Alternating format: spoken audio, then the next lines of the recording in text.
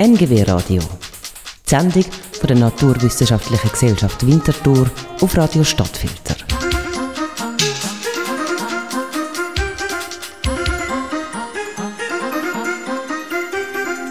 «100 Meter hoch soll es werden.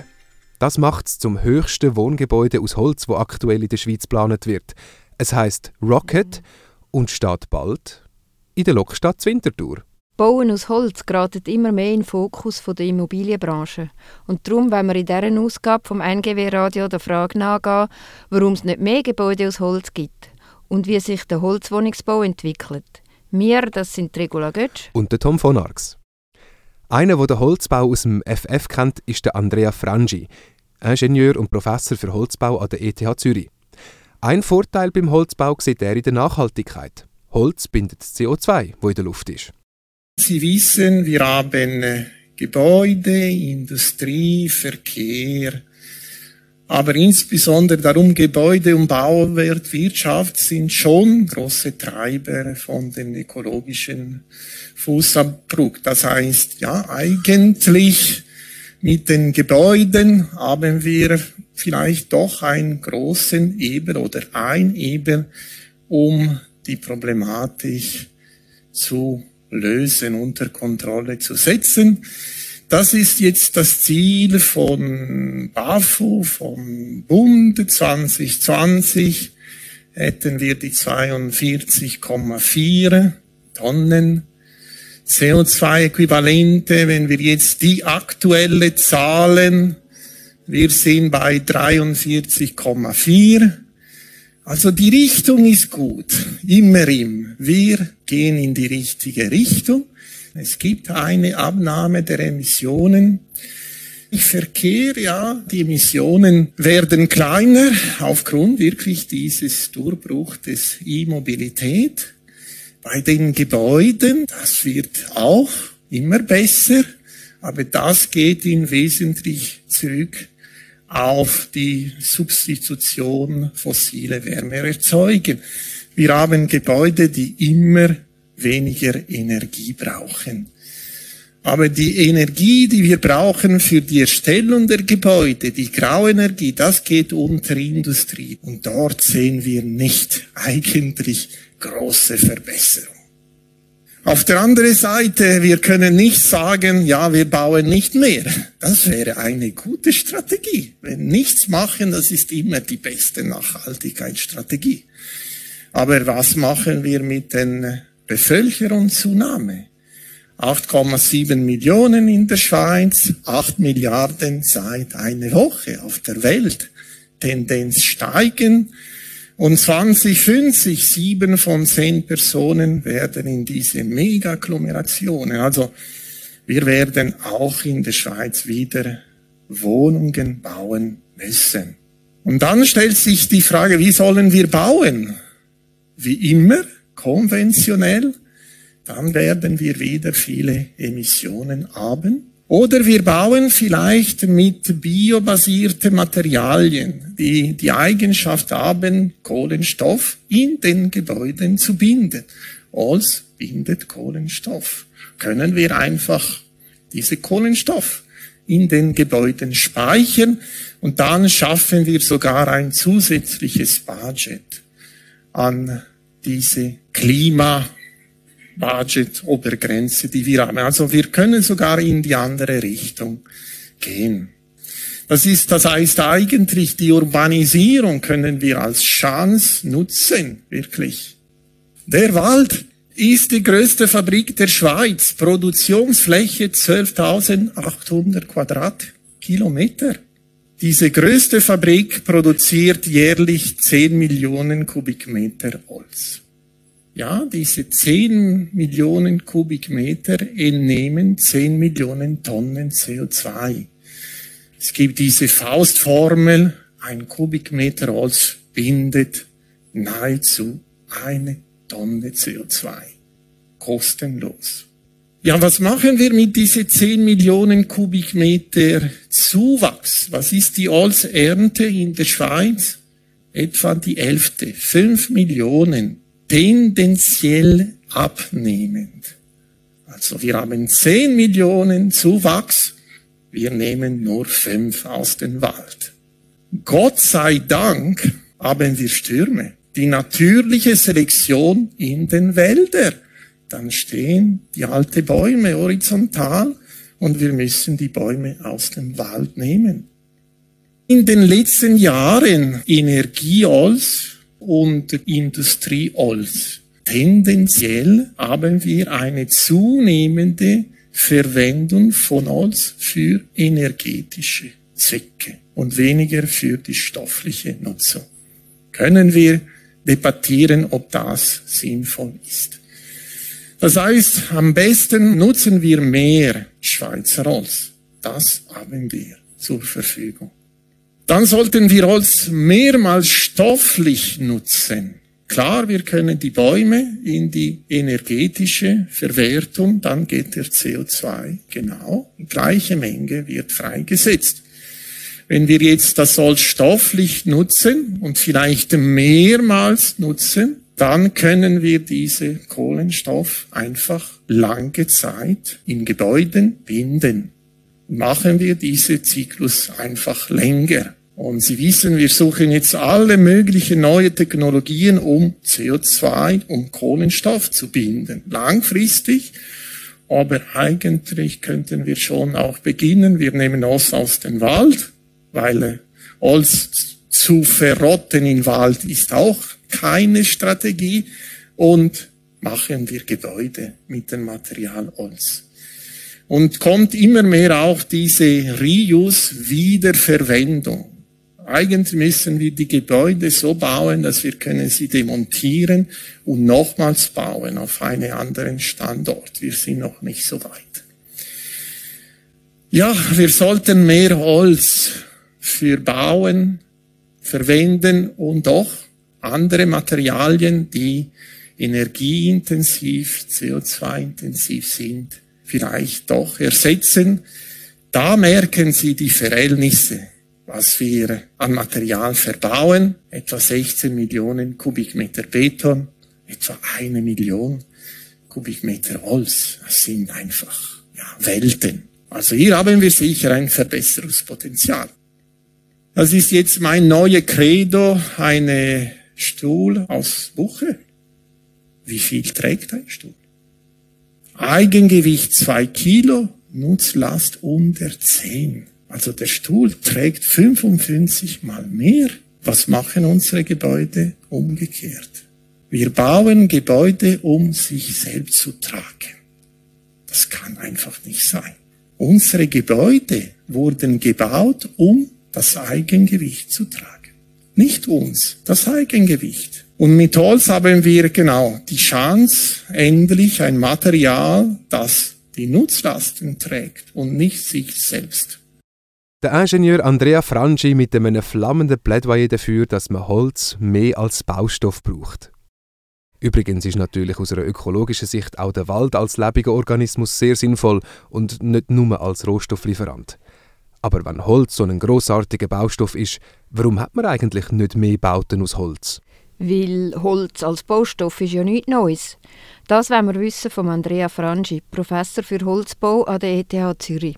Mit Holz haben wir in der Vergangenheit alles gebaut. Brücken, Gebäude. Das war ein unersetztes Material. Denken Sie an die Rheinbrücke in Schaffhausen. Das Material war nicht nur für Energie, war auch als Baumaterial unersetzbar. Und dann kamen die neuen Materialien, mineralische Materialien, und dann sind die Städte auch gebrannt und dann haben wir sie ohne Holz wieder gebaut. Das war das Killerkriterium für die Verwendung von Holz als Baumaterial. Holz brennt, das können wir nicht in Gebäude nutzen. Daran haben wir gearbeitet, weil die Brandschutzvorschriften 93 grundsätzlich verbieten Holz als Baumaterial. Maximum 2 Geschosse. Ja, einige Kantone haben ignoriert, weil sie hatten eine andere Tradition, aber grundsätzlich gab es keine Perspektive für die Holzbranche. Was sollen wir machen? Wir dürfen nur 2 Geschosse bauen. Und dann wurde anerkannt, Und ja, seit, ich würde sagen 27 Jahre an der ETH haben wir Brandschutz und Holzbau gemacht. Begonnen hat Professor Mario Fontana 92. Ich war Doktorand bei Mario Fontana. Ich habe doktoriert im Bereich Brandschutz und Holzbau. Und was haben wir gemacht? Einfach alles brennen, was wir brennen konnten. Einfach, damit wir verstehen, wie Holz brennt. Decken, Wände, Stützen, Balchen. Man hat Naturbrandversuche. Einfach um, das Wissen und dann dieses Wissen auch, irgendwie für die Praxis zu verarbeiten. Und die Stärke von Holz im Brandfall ist, dass, wir verlieren einen Teil des Querschnittes. Holz wird in Holzkohle umgewandelt, aber es bleibt immer noch ein Restquerschnitt. Die Holzkohle hat eine sehr geringe Wärmeleitfähigkeit. Dieser Restquerschnitt ist kalt, ist tragfähig und damit können wir vielleicht auch nach 2 Stunden immer noch Lasten tragen. Stahl ist nicht brennbar, hat eine hohe Wärmeleitfähigkeit, sind sehr filigrane, schlanke Querschnitte, die erwärmen sich schnell. Dabei eine Stahlkonstruktion haben Sie vielleicht schon nach einer halben Stunde ein Versagen.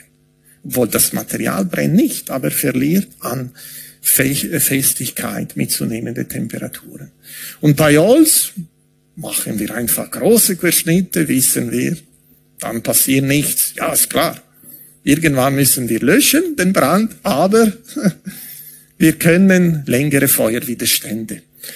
Und das ist anerkannt. Wir haben die besten Brandschutzvorschriften, wirklich die besten Brandschutzvorschriften der Welt. Die erlauben uns seit dem 1. Januar 2005, das ist die Revolution für die Holzbranche, mehrgeschossige Bauten bis 6 Geschosse.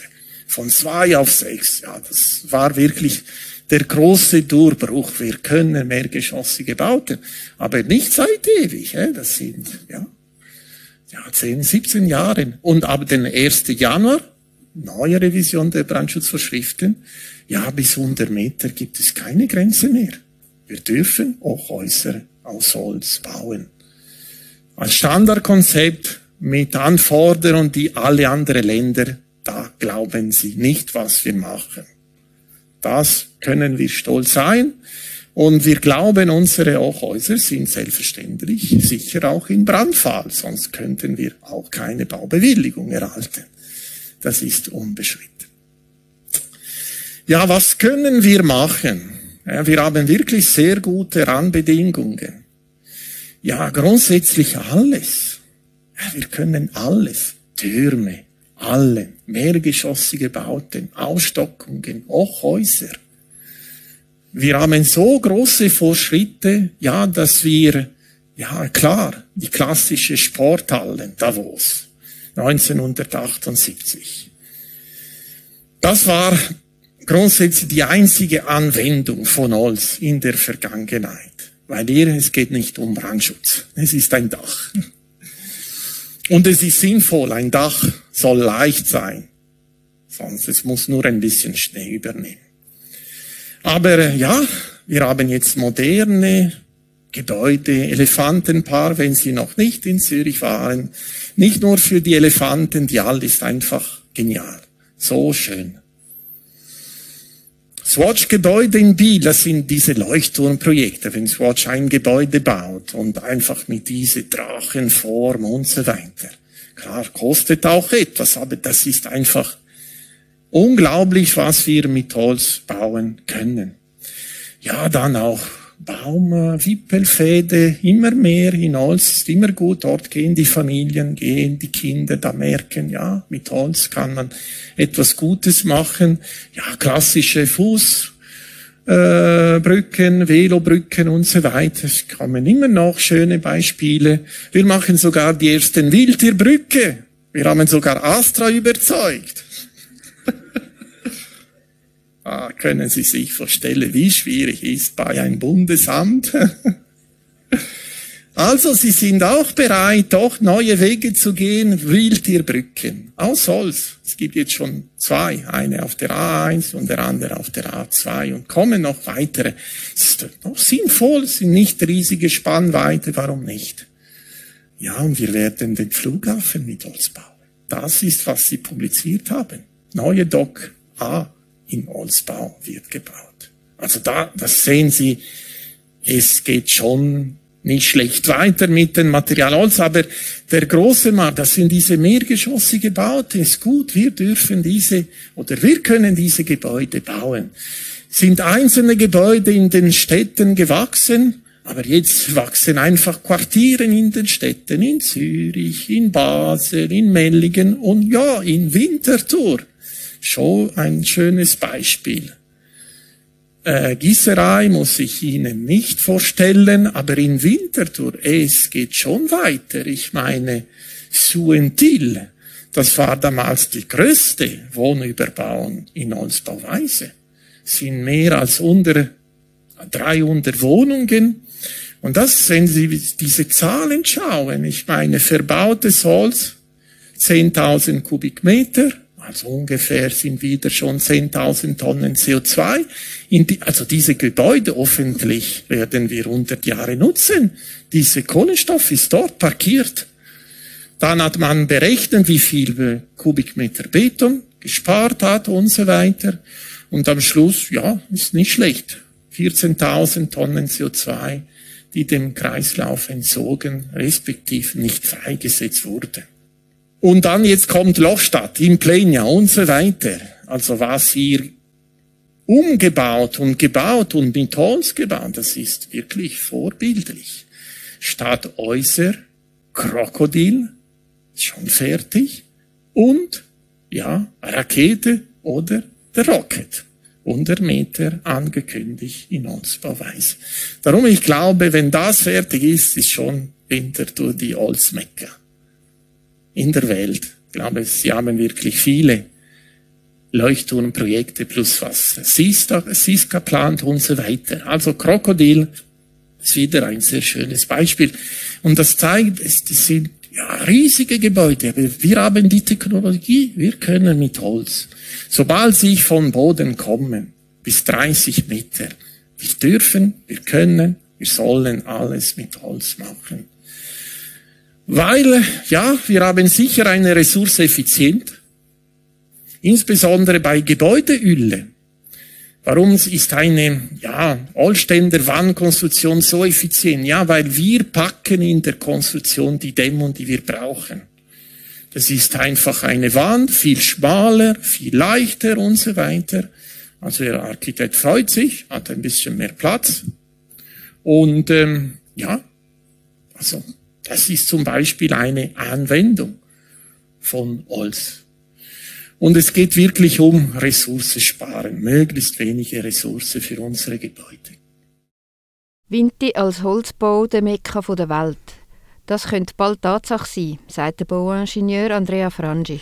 Wünschen wir dem Holzbau toi toi toi oder tun eben frei nach dem Eddie Floyd auf Holz klopfen.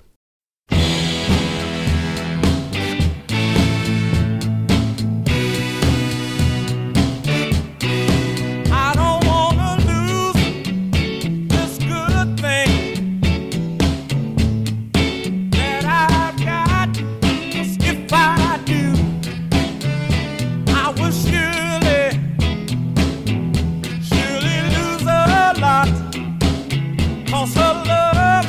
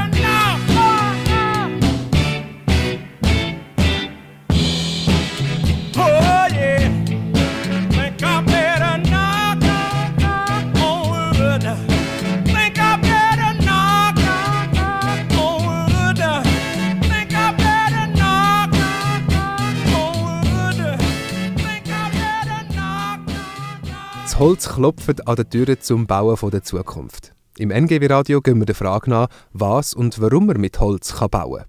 Das machen wir mit dem Andrea Frangi, Ingenieur von der ETH Zürich. Holz ist ein nachhaltiger Baustoff, weil er das CO2 aus der Luft gebunden und gespeichert hat. Ein praktischer Baustoff muss auch noch mehr Kriterien erfüllen. Robust sollte er sein, verformbar. Es wäre gut, wenn man ihn recyceln könnte. Dann gibt es ja auch noch unterschiedliche Holzarten und schlussendlich sollte das Bauen ja auch noch schnell gehen. Und tatsächlich hat der Holzbau wichtige Fortschritte gemacht in den letzten Jahren. Der Andrea Frangi gibt einen Überblick. Wir machen große Fortschritte. Die modernen neuen Gebäude brauchen keine Energie mehr. Sie sind so gut gedämmt und so weiter. Das heißt, die Betreibung der neuen Gebäude, da müssen wir schon den Bestand sanieren, aber die neuen Gebäude brauchen keine Energie mehr. In dem Gebäude bleibt aber nur noch diese grauen Anteil, das ist die graue Energie, die Energie, die ich brauche, um diese Gebäude herzustellen. Die Produktion der Holzbauteile, Brettschichtholz, Brettsperrholz, da brauchen wir schon ein bisschen Energie um diese Bauteile, aber viel weniger im Vergleich zu anderen Baumaterialien. Und zudem können wir sagen, wir binden Kohlenstoff in diese Bauteile. Es ist immer noch die große Diskussion, darf ich das anrechnen? Weil in 50 Jahren vielleicht wird der Balken gebrannt. Das ist korrekt. Da müssen wir zeigen, nein, der Balken wird wieder verwendet für die nächsten 50 Jahre. Große Fortschritte in der Verklebung, Verbindungstechnik. Der Holzbau macht große Fortschritte, wenn wir genau besser verkleben, besser verbinden. Und wir haben immer bessere Technologien. Wir können die Elemente zusammen verkleben, große Querschnitte. Wir brauchen große Querschnitte für Hochhäuser. Wir können gekrümmte Träger 40 Meter lang produzieren, transportieren, verbauen. Und Verbindungstechnik, weil alle Elemente müssen sie zusammen verbinden. Da kommt Stahl schon ins Spiel. Das ist ein wichtiges Material für die Verbindungen. Und da haben wir große Fortschritte mit eingeklebter Gewindestange, mit Vollgewindeschrauben, mit Stabdübel und so weiter. Effiziente Verbindung, die vielleicht auch einfach demontierbar sind. Wieder diese Gedanke, Wiederverwendung und so weiter der Bauteile. Und dann haben wir jetzt diese neue massive Bauteile. Nicht nur der Balken, sondern die Platte. Das sind Brettsperrholz-Elemente, massive Elemente, also aus Holz, aber massiv im Sinne vielleicht 2,50 Meter breit, 15 Meter lang, die sie erstellen können, transportieren und damit können wir bauen ein bisschen mit dieses Gefühl, es ist einfach robust. Und das ist interessant, das sind wieder auch neue Produkte auf dem Markt, die uns erlauben, immer mehr mit Holz zu bauen. Der Blockbau, historisch, das ist klar, das ist die Geschichte. Aber jetzt haben wir der Skelettbau, Stützenträger, der Holzrahmenbau und diese Massivholzbau. Das sind die 3 Typologien, je nach Zweck. Aber egal welche Typologie Sie nutzen, Holzbau ist Systembau. Sie planen alles am Computer. Und dann geben Sie alle Daten zu Maschinen. Die Maschinen bereiten die Elemente in Werkstatt und dann bringen sie auf die Baustelle. Und dann bauen Sie sehr schnell. Es ist ein anderes Bauen. Es ist Vorfabrikation, Vorfertigung, richtiges Planen, Erstellen unter besten Rahmenbedingungen in eine Fabrik. Habe ich kein Problem mit Sonne, Regen, Temperatur. Ich arbeite unter besten Bedingungen, bringe zur Baustelle und baue alles, was Sie möchten. Aber grundsätzlich Vorfertigung, alles von Werkstatt zur Baustelle mit dem Kran montieren. 1 Geschoss pro Tag. Sie machen ein Gebäude, der Rohbau in 8 Tagen, 8 Geschosse. Mit wenigen Personen. Wenn Sie merken, auf der Baustelle passiert nichts. Es ist sauber. Und am nächsten Tag steht das Gebäude, es war Holz. Und wenn Sie sehen, viele Personen, die sich treffen, und Sie sehen, die Mulde hat mehr Material, als was wir verbaut haben, ist vermutlich eher konventionelles Bauen. Und wieder, das ist ein Vorteil. Holz ist leicht, der Kran freut sich. Ich kann einfach schneller montieren. Der Lastwagen freut sich, ich kann viel mehr Material packen, das ist schon so. Sie sind einfach schneller, weil sie sind mit ein leichtes Material unterwegs. Da die Dichte von Holz, Fichtenholz, Tanne, was wir verbrauchen, 450 Kilo pro Kubik. Wissen Sie die Dichte von Beton? 2450 Kilo. Ist einfach verdammt schwer, ist geniales Material, aber es ist einfach schwer. Und Aufstockungen, das ist auch interessant. Wir brauchen einfach mehr Wohnräume. Und wenn Sie sich entscheiden, Ersatzneubau, ja, geht nicht, funktioniert nicht, ist nicht nachhaltig. Was können Sie machen? Ja, wir stocken das Gebäude. Und das können Sie nur mit einem leichten Material. Sonst müssen Sie das sanieren. Und das kostet so viel Geld. Möglich nur, weil Holz ist leicht, es kommt keine Last auf das bestehende Gebäude. Das ist wieder eine Chance der leichten Materialien. Ausstockungen sieht man auch in Zürich. An der ETH haben wir Gebäude mit Laubholz. Das ist ein Leuchtturmprojekt, um zu zeigen, wir können auch mit Laubholz bauen. Damit meine ich mit Buche, mit Esche. Zurzeit, was machen wir mit Buche? Ja, energetische Verwertung. Aber eigentlich, wir haben mit die Laubhölzer höhere Leistungen, also bessere mechanische Eigenschaften, weil die Buche ist schwerer als die Fichte, 750 Kilo pro Kubik. Und je schwerer ist das Holz, sie haben mehr Holz, sie haben mehr mechanische Eigenschaften. Das ist gut. Wir können dann die Buche nutzen, wo die Fichte endet. Die Fichte hat eine gewisse Tragfähigkeit und dann nehmen wir die Buche, ist einfach stärker. Und Laubholz, Buche, Esche bringen einfach diese Möbelqualität. Das ist unsere Gebäude, Eschenstütze. Also wenn Sie ins Gebäude Sie denken, das ist die Möbelqualität. Das ist so schön, dass Sie haben einen zusätzlichen Aspekt, wieder ein Argument für viele Bauherren sagen, das will ich, kostet ein bisschen, ist mir egal, das will ich, gefällt mir. Wir müssen mehr bauen mit weniger Ressourcen. Und das wird vermutlich wieder in Winterthur passieren mit dem Rockert, 100 Meter, 2026. Für dieses Gebäude, wir sind daran, dieses Deckensystem weiterzuentwickeln.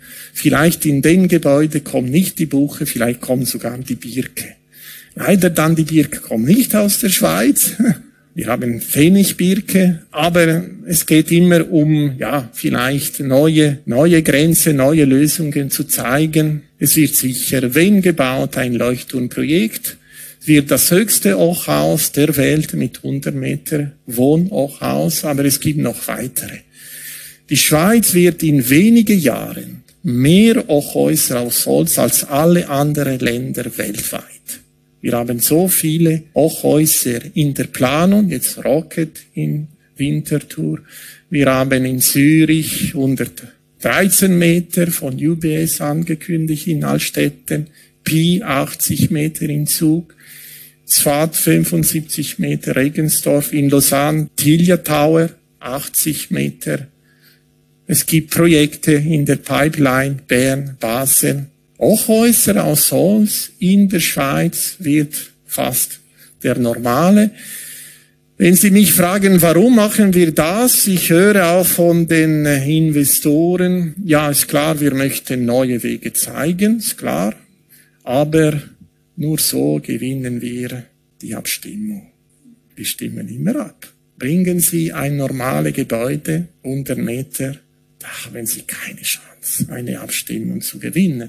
Wenn Sie sagen, ich mache aus Holz, aus der Region, dann haben Sie die Bevölkerung mit Ihnen.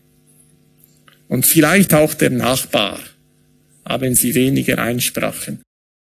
Der ETH-Ingenieur Andrea Frangi mit einem Gratistipp für alle Bauwilligen.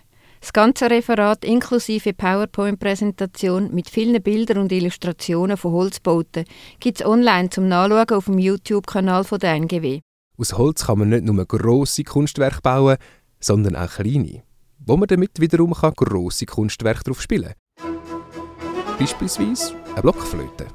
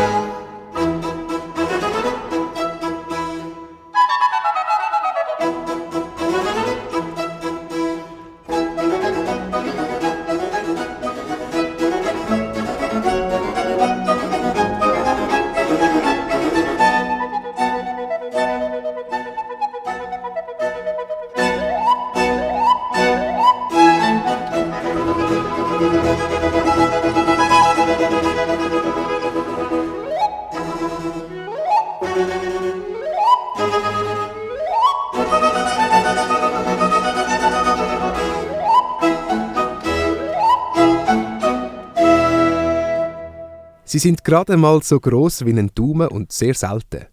Haselmäuse. Auch wenn sie so heissen und aussehen wie Mäuse, sind es gar keine Mäuse. Sie sind nämlich verwandt mit den Siebenschläfern und haben sich in diesen Tagen in ihr Nest verkrochen für den Winterschlaf. Zu Winter sollen sie mehr Lebensraum bekommen und für das gibt es schon seit 10 Jahren punktuell Förderungsprojekte. Die Projekte werden jetzt nach ausgebaut mit dem Ziel, die Haselmaus-Lebensräume von Pfungen bis Elk zu vernetzen. Für das braucht es vor allem weniger dichte Wälder. Was es sonst noch alles braucht dazu, hat Matthias Erzinger im Gespräch mit der Livia Haag wissen. Sie betreut das Haselmaus-Förderungsprojekt vom Natur- und Artenschutzbüro zu Zürich. Stichwort Haselmaus. Jetzt redet man da immer von einer Maus, aber das ist ja gar keine Maus. Nein, die Haselmaus ist ein Schläfer. Sie ist die kleine Schwester vom Siebenschläfer. Und er macht einen Winterschlaf, also darum heisst sie Schläferin und hat ganz andere Biologie wie, sagen wir mal, eine richtige Wühlmaus. Die Haselmäuse, in was für Umgebungen leben die? Also die brauchen einfach einen sehr artenreichen Lebensraum, weil sie haben keinen ausgebildeten Blinddarm. Sie brauchen also ganz viel energiereiche Nahrung. Und die gibt es nur in einem Lebensraum vom Frühling bis im Herbst, wo es verschiedene Baumarten und verschiedene Straucharten gibt, damit sie Blumen fressen im Frühling und Beeren und Nüsse im Herbst. Und in der Mitte muss es genug Insekten haben, die sich das Sommerloch quasi von diesen Blüten und Nüsse und Beeren nutzen können. Die Haselmaus ist in Winterthur vor allem auch bekannt wegen der sogenannten Haselmausbrücke, die man beim Reitplatz in Winterthur-Dös vor einigen Jahren eingerichtet hat. Was hat es mit dieser Brücke auf sich, Livia Haag? Ja, eine Haselmaus ist ein typisches Beutetier. Also es wird von Eulen gefressen oder auch von Wuchs. Und darum versteckt es sich am liebsten immer im Gest und geht überhaupt nicht gern über den offenen Boden. Und will also lieber oben durch von dieser Hecke, die es dort hat, zum Wald, anstatt über die Strasse. Und diese Brücke haben wir eigentlich gebaut, um zu schauen, funktioniert diese Brücke. Man hat dort mal vor 10 Jahren, als wir die gebaut haben, noch keinen Nachweis gehabt, dass so Brücken auch wirklich funktionieren. Dann haben wir den sogenannten Spurentunnel eingebaut in diese Brücke. Und man konnte ein Brettchen runterlassen und Tintenküsse und Papier drauf tun und schauen, quasi, wer durch die Brücke läuft. Und anstatt Haselmaus ist dann gerade eine Familie Siebenschläfer eingezogen und hat das Spurentunnelhäuschen 2 Jahre lang besetzt.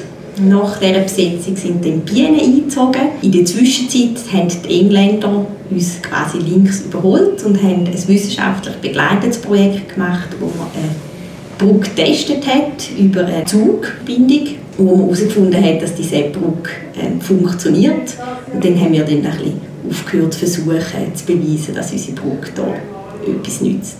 Trotzdem, das war ein Anfang von einem Projekt, um die Haselmaus zu fördern. Was habt ihr dann nachher als nächsten Schritt unternommen? Genau, also eigentlich schon gleichzeitig haben wir das Gebiet in der Bannhalde angefangen umgestalten für die Haselmaus. Wir haben viele Holzschläge gemacht, um mehr Licht in die dunklen Wälder zu bringen. Es hat dort viele Fichtenkulturen gehabt, die aus der Zeit des Autobahnbau gestammt haben, sehr dunkel waren und kein geeigneter Lebensraum für die Haselmaus. Die haben wir dann aufgelichtet, sodass sich jetzt in den letzten 10 Jahren eine dichte Strauchschicht entwickeln konnte, die der Haselmaus einen Lebensraum bietet. Das ist sehr ein artenreicher eigentlich Gebüschsum, der hier aufgekommen ist, weil gerade angrenzend haben wir ja das Dösschwemmland, wo noch sehr viele Straucharten vorhanden waren, weil es dort auf so einem mackeren Boden eigentlich viele einheimische artenreiche Strauchschicht gewachsen ist. Und die Säumchen von diesen Sträuchern und diesen Bäumen, die wir eigentlich wollten fördern, sind noch rum gewesen. Und es hat gelangt, dass man Licht gibt und die dann aufwachsen können. Aber was kann ich merken, dass ich jetzt in einem speziellen Wald bin, wenn ich durch diesen Wald in der Bannhalde durchlaufe? Also ich denke, man sieht viel mehr Sträucher, als man sich das sonst gewohnt ist.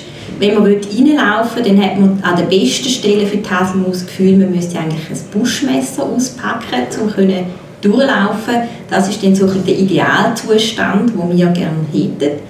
Es ist aber auch so, dass der Lebensraum, den die Haselmaus nutzt, eigentlich ein Sukzessionszustand ist. Das heisst, der Lebensraum wächst auf, wächst dann weiter und dann wird es natürlich wieder dunkler. Und darum haben wir in der Bannhalde das eigentlich so eingerichtet, dass man ein Mosaik hat an verschiedenen alten Parteien von Wald. Die eine hat man sehr noch hochgewachsene, andere schon mit sehr viel Gebüsch. Und dann kann man dann bei den Hochgewachsenen später eingreifen, damit sich dort wieder ein gebüschreicher Lebensraum entwickelt. Und so hat sich so ein Mosaik eingependelt, das wir jetzt weiterhin so pflegen werden, damit es immer irgendwo einen idealen Haselmaus-Lebensraum hat. Aber das heisst, dass man eigentlich nicht mal neu mit einem Lebensraum schaffen für die Haselmaus und damit hat sich, sondern es braucht ständige Weiterarbeit an diesem Projekt. Genau, es ist eigentlich so, dass je nach Standort sich der Lebensraum länger oder weniger lang hält, weil er ja quasi ein Übergangsstadium ist. Und das grosse Glück an der Bannhalde ist, dass ein recht grosser Teil von dem Lebensraum, den wir umgestaltet haben, eben auf sehr nährstoffarmem, kiesigem Boden ist. Und darum, wenn er mal aufgewachsen ist, die Sträucher mal dicht sind, sie auch 10, 15, 20 Jahre lang wirklich dann eigentlich einen idealen Lebensraum bietet oder vielleicht auch noch ein bisschen länger. Das Projekt an der Dös entlang ist in Zusammenarbeit mit der Stadt Winterthur, mit Stadtgrün, aber auch mit dem Vogelschutzverein Seen. Was machen dann die Leute vom Vogelschutzverein und wie kommen die Leute vom Vogelschutzverein dazu, ein Schläferprojekt zu unterstützen? Also der Natur- und Vogelschutzverein Winterthur See ist ein Trägerverein, der in der Arbeitsgruppe dabei ist. Also sie engagieren sich sehr aktiv auch in der taktischen Seite von dem Projekt engagieren.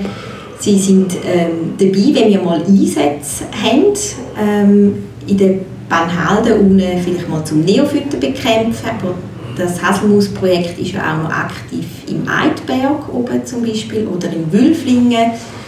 Im Eidberg haben wir zum Beispiel mit den Freiwilligen vom Naturschutzverein 300 Meter lange Hecken gepflanzt. Da sind ganz viele Leute, die mithelfen. Es sind auch schon ganz viele Leute, die mithelfen, Spurensuchen machen von der Haselmaus. Wie viele so Tiere hat es denn jetzt überhaupt in diesen Kolonien? Oder ist das eine Kolonie oder wie leben die Schläfer? Ja, also sie leben eigentlich als Einzelgänger, außer dann natürlich im Sportsommer, wenn die Mami quasi ihre Jungen mit dabei hat. Haselmäuse haben sehr geringe Populationsdichte, wenn man jetzt das mit einer Maus, eben einer klassischen Maus vergleicht. Haselmäuse hat man so 1 bis 11 Individuen pro Hektare. Bei den Feldmäusen oder so, wenn man mal ganz viel hat, kann man bis zu 900 Individuen haben pro Hektare. Also Haselmäuse leben in sehr geringen Populationsdichten. Und mit diesen Methoden, die wir die Haselmaus nachweisen, können wir eigentlich Populationsgrössen nicht bestimmen. Aber wir können sagen, welche Lebensräume die Haselmaus nutzt und welche nicht.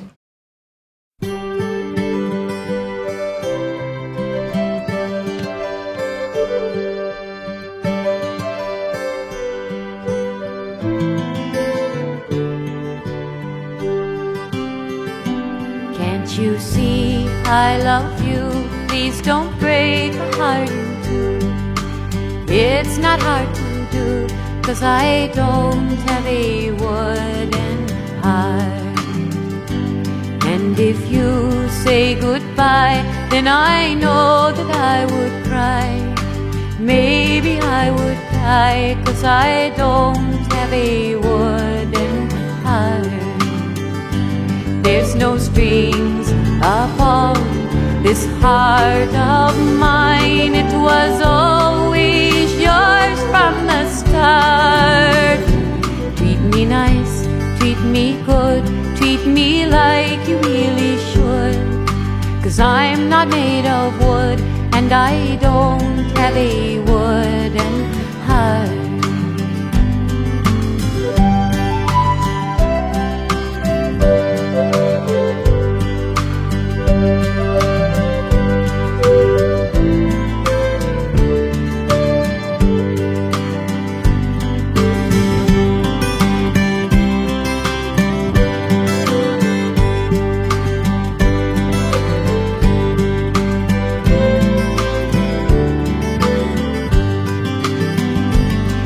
No strings upon this heart of mine. It was always yours from the start.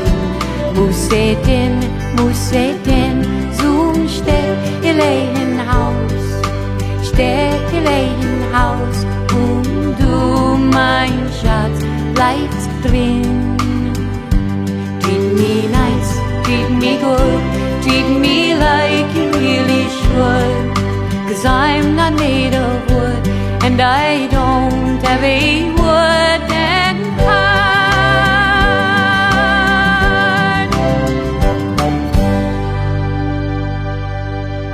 Ein Wooden Heart oder eben ein Herz aus Holz, das hat man bis jetzt noch nicht geschafft zum Konstruieren. Aber wenn das einmal der Fall sein sollte, wäre die Naturwissenschaftliche Gesellschaft Winterthur bestimmt sofort zu haben dafür, um den Erfinder oder die Erfinderin zu einem Vortrag einzuladen.